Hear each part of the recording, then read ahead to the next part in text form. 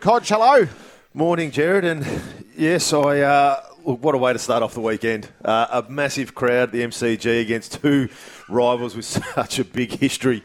But Carlton supporters, you sit back and go, I think they've taken a big breath and go, maybe we are as good as what we thought at the start of the year. Because I was sitting back going, what have they done the last 5 weeks? Yes, they've been the informed team, but they've played West Coast, they've played Hawthorn, they've played Gold Coast. But last night was their challenge against a Collingwood team who are probably at full strength, and they outplayed them. Their work around the stoppage, their contested possession, their willingness to put pressure onto a team that just loves to run and carry.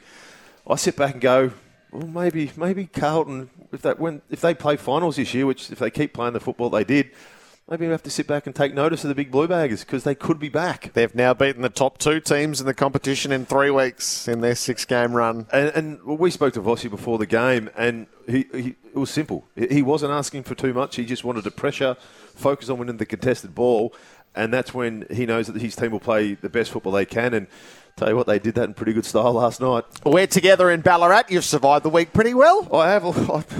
I reckon you're sitting here thinking I've turned a little bit soft because I'm looking at here now. It's a beautiful day. The sun's out. I can tell you, Jared, it hasn't been like that all week. It's a beautiful day down here, which we're in for a nice game of football, hopefully. But no, it's good to get back down to my local area where I grew up. I do rather like you've been screenshotting the weather on each day. I presume that's been going back to the Sunshine State. In our Melbourne studio, Dermot Burton. Derm, welcome. Good morning, gentlemen. Hodgie, come on, mate. 140 years ago, if you were born and up there in Ballarat, you'd be out digging holes for gold by now. Fair dinkum, mate. It's not that bad up there. Derm, I noticed that you didn't jump on your Harley and make it all the way down to Ballarat. You're sitting in a 24 degrees office back in Melbourne. So terrified of the cold. I'll pipe down if I was you, mate. I've got Irish blood in me, and I'm still terrified of the cold. Hey, how good was last night? Because at this stage of the season, we want genuine challengers emerging. And Carlton put a bona fide stamp on their capabilities last night. Their lows this season have been pretty ordinary. And we thought, gee, it's a false dawn what they promised at the start of this year. But now they've verified how good they can be. So we get another challenger that might be able to and capable of really shaping the contest, the race by the end. And Collingwood, they get a tweak. They get a sharpen up as well. So a little bit of hubris in Collingwood last night as well. And the last thing I'll say, and we will flesh it out in a second, there is not many times, it probably runs at about 19-1 in terms of wins, that you take 18 marks inside your forward line, inside your forward 50, and you don't win the game. And that was Collingwood. Yeah, so there's a lot to unpack there, Dermot. We'll do that in a moment. So I think as a collective, we wanted to sort of feel Sam's suffering during those hard weeks. It was sort of our window in, wasn't it? So it's only fair that we share in the basking. Sam Edmund, hello. How good is life, Jared? The weather is warm. I got every green light on the way here. I was even due the free coffee on the loyalty card at the cafe, and I'm sitting here next to my mate Dermot. By the way, he's about to bring a fierce magnifying glass to this game. So I don't know.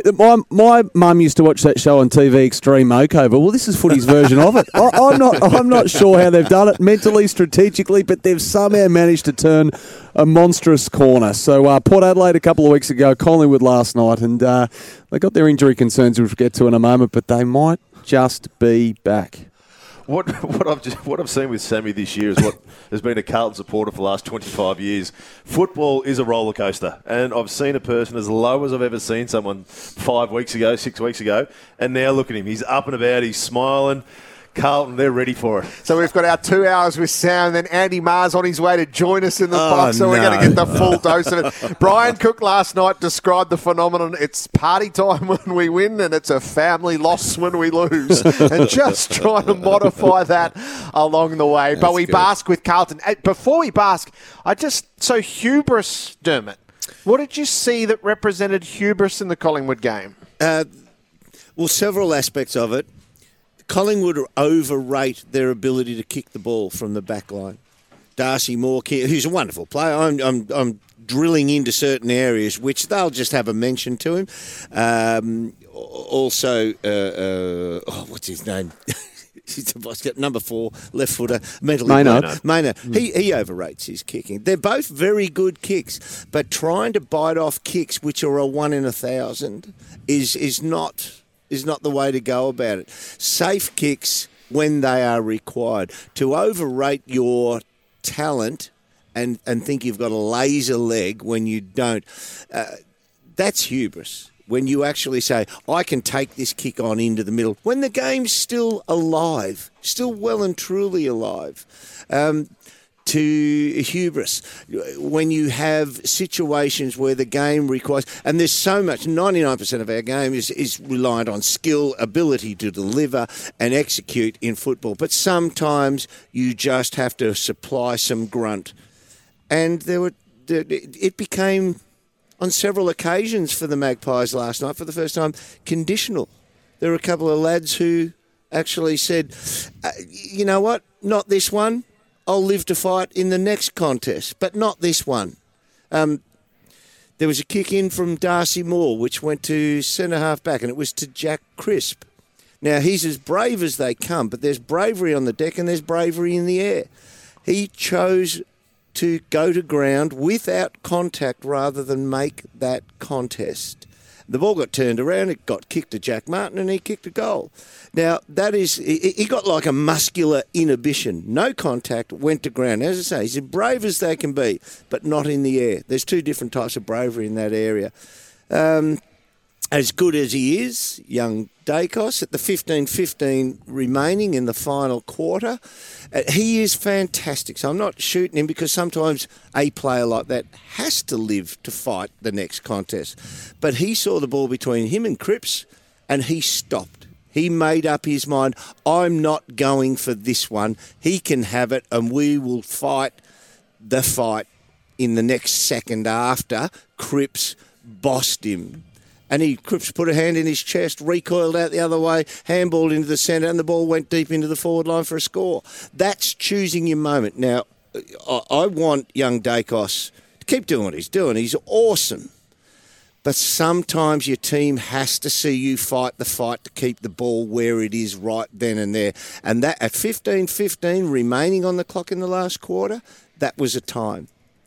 And so they, as I said, that was conditional. There's a couple of moments there that I thought they played conditionally, and McRae will never say, oh, yeah, that was conditional, but you can understand the size, the shape, the likes of what I'm talking about, but that then bleeds into the result. We're all diving for KO right now. So how useful is that to get at this stage of the season when the plaudits have been rave for Collingwood for so long? Yeah, you look at Craig McRae after the game and he said, we're just here to try and improve as a football club. So he's pulled it back, he's made it nice and basic, and Derm's right. I reckon he's going to sit back, and when you're going through a season playing as convincing as what they are, getting pats on the back from everywhere, this isn't a bad thing, especially against a big rival. Yes, they would have wanted to beat Carlton and try and push them out of the finals again. But you sit back and go through, and it's not a bad time because they've now got a month of football leading into finals where they need to fine-tune this. And, Derm, that will be showed. I feel that at Collingwood, they're an honest team that they'll put up any contest that they didn't think was Collingwood standards and go through and say, if we're going to win a premiership, or we're going to play big finals this year, we need to commit to this. And whether it's the skill execution, whether it's fighting if you're out of position, whether it's taking on a bigger opponent, as you mentioned a few times, that will be shown at the Collingwood review and saying, if we're going to be a premiership side in 2 months' time, we need to pick up, and especially when it's hot. Like Carlton came out ready to play. Collingwood were probably thinking, well, if it's Carlton have been an inconsistent side this season, maybe they'll pick and choose. Carlton didn't pick and choose. They chose just to fight the whole time. And Collingwood did get put on the back foot a number of times. So if I was a Collingwood supporter, I wouldn't be too stressed about it. I'd be saying, well, there's an improvement area for us. We've had a pretty consistent year so far, but this is a few little areas that we can work on to have a big finals campaign. What's changed at Carlton besides sort of everything? Belief. First of all, their supporters are up and about. But you look back and it seems that they're a team that are on the same page. Early in the year, there was a lot of doubt. Are we going fast? Are we going slow? Do we just bomb it into Curnow? it felt last night, round one when they drew with Richmond to when they played Geelong, there was a different game style. They rushed the ball in round one. They came up with a very calculated, find the spare, make Geelong defend. That's what it looked like they did last night. They know that if they kick it long, Collingwood have such a good zone behind the ball. They work for one another. They work really hard back. They turn the ball over, and then they transition fast off the half-back line. Carlton, by no means, they did not want that situation. They didn't want to bomb it. If they had to, that was the last thing they were going to bomb it long. So they were trying to find that little spare kick just to make sure Collingwood were disciplined with their defence. And I felt that everyone was on the same page. Once you got all your players on the same page, you know what each other are doing. That's the performance you get. And I feel that's where they've changed. Over the last month, they've built confidence. They're all on the same page, and they're playing a game style that everyone understands and is working together. And coming from the coaches, it feels that the coaches are just making it simple for them. Having clarity with the players, that's the biggest thing. I agree with you. There comes a stage in football, Carlton, where they were at, where they think this is desperately hard. This is so hard. How do we cover all these options when the opposition has the ball? We are getting torched here. We are getting run off our legs trying to defend. And then a switch happens. Something happens in your game style. And you actually find you're working harder, but you're working enjoyably harder. And that is running forward. And when you are attacking, you're actually probably, your GPS is probably 25% higher than it was when you were exhausted and eternally defending. And that's it, as Luke says, that's a belief. That's a confidence in working harder to actually get the result. And you come off the ground and you are completely and utterly spent, but it was enjoyable. And to me, Carlton is in that sweet spot at the moment. They are enjoying the hard work. Look, Hodgie, I don't know about you, but one thing I thought was insanely good by Carlton last night was they blocked Collingwood's outlet target kicks. Mm-hmm. And it choked Collingwood into going down the line one-on-one. And Carlton just brought heat to the stoppage. Wherever that ball went, and it was going to be a hand-to-hand battle at the ground level, they brought absolute heat to it. I thought it was fantastically well done and well executed. I think the main thing, when you look at the blueprint of Carlton's game style, it's winning the contested possession, winning the clearances, get it played in their half, and then they can defend them. And I think that was their biggest focus, of making sure that when they had the ball in their forward half, they set up behind the ball. And you mentioned before about Maynard missed a few kicks. Moore probably went for a few that he probably shouldn't have. But I think we've got to credit Carlton with their attention to detail on the defensive side of it. As soon as they won the ball and they got into their forward line, they squeezed up. They made sure all exits were covered. They made, if there was any short little kick for Collingwood, it was going to be the kick had to be perfect. Otherwise, there was a Carlton player in there putting a spoil in, getting a hand in. And if they did, as soon as Collingwood picked the ball up where they normally link up with those running in handball and they run in numbers, Carlton, the amount of times that Carlton turned the ball over because they put a block on, they squeezed and they put frontal pressure on. And at times, Collingwood panicked because of the pressure and the defensive mindset that Carlton had. This is where I think Carlton's small forwards, Jared, in particular, who have been, criticised heavily over the journey, deserve a lot of praise. Now, no Harry Mackay's been seen unfairly as the trigger to I guess, Carlton's efficiency inside 50. But for me, the mid and small forwards around them, so Jack Martin's made a massive difference. Owies, Motlop, Fogarty last night, they brought real front-on pressure. And a lot of it would have gone unrewarded, but it's a ripple effect from pressure down the line, a dump kick down the line that, as Derm says, for large portions of this year and the year prior, they were running out with chains and they just weren't able to do it last night. One of the other things about Carlton that's noticeable in recent weeks, players who have a natural talent have been allowed to express that talent. Be what you are. So I've loved seeing little Sardi grab the ball and just explode.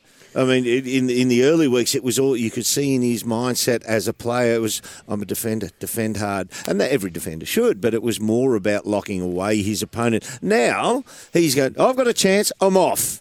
Be what you are bred and born to be. And that was the great art of Dimmer at Richmond. He got a game style that suited what those Richmond players were being in their element. and he coached around that and put that game style into practice. And Carlton seemed to be doing that. I'm not saying they're as good as the Richmond dynasty that has just passed us, but they have players who are doing what they are born to be, and Sard's the epitome of it. If you look at Carlton, and I think we've been a little bit harsh. Martin's spent a lot of time since he's been there. He came across on big money, and we sat back and gone, well, that was a waste. He was the most important forward for Carlton in the first half. He was lively. He was setting up contest. He was putting pressure on. I think a lot of Carlton supporters are starting to turn their mindset and think, oh, hang on, this bloke is as lively as long as he can stay on the track. But 6 goals between Motlop, Owies, Martin. They were lively, but Owies was another one who their pressure, he was into the face. When he set up that first goal for Motlop, he went and gave it to the Collingwood supporters, and then he went and gave it to, it might have been Jeremy Howe after he kicked his goal. They just got a lot of belief, and they feed off each other excitement, those 3 smalls. Yep. Yeah, the only thing about, and you love Jack Martin, I know that, Sammy, but I think he makes a difference. He does, but in a small way, but I'm still of the opinion that don't pay $800,000 to a half-forward flanker who doesn't go into the middle. Right. Okay. Well, yeah. That's a different conversation. But that was where you were coming from originally. Hodgie, you'd have to be a Nick Newman fan.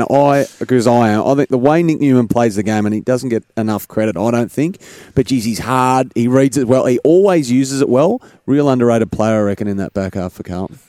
Yeah, I think he's someone who they've got the flair with a Sard and the likes, the run and create and carry. And you always need those stable blokes. The blokes who he's probably not at the stage of a Maynard. Maynard's been exceptional the last 18 months, but that's what he reminds me of for Carlton, where he'll put his body on the line, he'll have a crack. If you need him to try and do a shutdown defensive role, he's happy to do that. Honest. It was so beautifully poised at three-quarter time, and everyone in the ground, I think, felt the same way. It was 19 points. It had been 24 points in that fateful round 23 game. The crowd was sort of all amped up for it, and Carlton had to score early, and they did. There are 4 big contests in this last quarter, all Moore and Curnow, and they all result in free kicks. The first Moore gets, and he gets a clearing kick, and the next 3 Curnow gets, and they're all goals. So, Dermot, take us to these moments and what we see. If you are to deliberate on the rules perfectly, I reckon they are all there. But this is coming from a forward, of course. Yeah. The backman got the first one. Yeah, so there were 5 goals kicked from free kicks last night, and there were 2 extra goals kicked from 50-metre. And some of them were, 25 metres out, a little bit of an argue, march to the line. That's probably going through anyway. It's a lot. But if they're there, I reckon pay them. There is accidental and incidental contact in marking contests where a player can push into the other, and it is a lotto, depending on which way the umpire sees it, which angle the umpire sees it. Sam and I, we tend to agree. I think they were there. It's just unusual to see that. The one that I am still bewildered on is how Mason Cox got a free kick against him for around the neck when Charlie burrowed in under his armpit at a boundary line contest. Got the free kick. He actually pushed him away from the drop of the ball. The ball hit the ground back behind him where he was. How that can ever be anything other than shepherding is beyond me.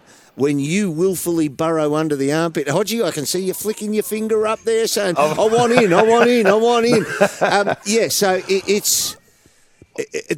they were lightish free kicks, Jared, but technically they were there.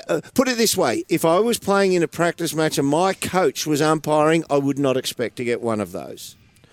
I think with the Mason Cox one, a lot of it is where the umpire is positioned, and from where the umpire was, he was behind Cox, so all he would have seen from his position would have been the arm over Curnow's shoulder. They've got 4 now, Hodgie. They do, but I know, but he made the call, and his position, what he saw was his arm over Curnow's shoulder. He got it desperately wrong, and it cost him a goal. Well, technically, as you said before, it was a free kick, Derm, but... No, I don't reckon that one was technically a free kick. Yeah, that's the only one that wasn't technically a free kick. That should, if anyway, that should be a free kick to Mason Cox. Jared, should I keep baiting him or should I let him? I think with the other ones, you look through and I agree that if you looked at those 4 contests, yes, you could pull out a free kick with a Curnow and Moore, but if that was grand final day, Jared, I don't want to see that as free kicks because the one where Moore got done for holding his arm, he got blocked by Martin. So I heard you call that. 60 metres off the ball. Yeah. And the only thing is his arm got tangled in with. So you sort of sit back and go. But he did claw on deliberately in that one because he felt he lost position. He clawed on to try and have an effect on the run up there. And that's what I'm saying. If you looked at all those contests, you could clearly you could pull out a letter of the law. You could pull out a free kick. But I'm sitting there going, if we're pushing into September, he's getting blocked off the ball that far. He's getting tangled with his forward. I'd want to see a forward earn a goal more than a soft little free kick like that. And I can understand why I'm paid. I'm not having to go up the umpires. I can clearly understand that. But moving forward towards the end of the year. Out, Luke. Moving forward in finals, I I don't want to see that to be paid, considering there's so much going on and around which caused him to get tangled up with his arms. There'd be a bit for Darcy Moore to think about, I reckon, in the aftermath to look at them, because if it is preliminary final night or grand final day, is you don't want to be the defender who's given away 3 consecutive free kicks and deciding the game. So I think not only the whistleblowing side of it, but the technique side of it, who engaged with who, are you really putting yourself in that position? I thought it was fascinating that in that sort of test of strength, the two Titans coming together, every one of those contests was worthy of a free kick. So I think the players have to have a think about that, not just look towards the umpires. The one where they were shoulder v shoulder and Curnow got the free kick in the goal square, I thought Curnow was doing just as much the holding, and he at times forwards, really good forwards, Dermot, you would know that really good forwards initiate the contact to try and get the defender when they don't expect it, which just normally gets caused as a hold. But Curnow was initiating a lot of that contact. So I thought I'd look back at it. And I can understand where the free kick was paid, but I thought Curnow was doing just as much as what Moore was. So that's the tricky one for umpires these days. We want to go deep into this game because we have to get back to pointing that the scoreboard is descent. So we'll revisit that as we go. Jacob Wiedering is about to join us. How have the Blues done this? It's on Crunch Time next.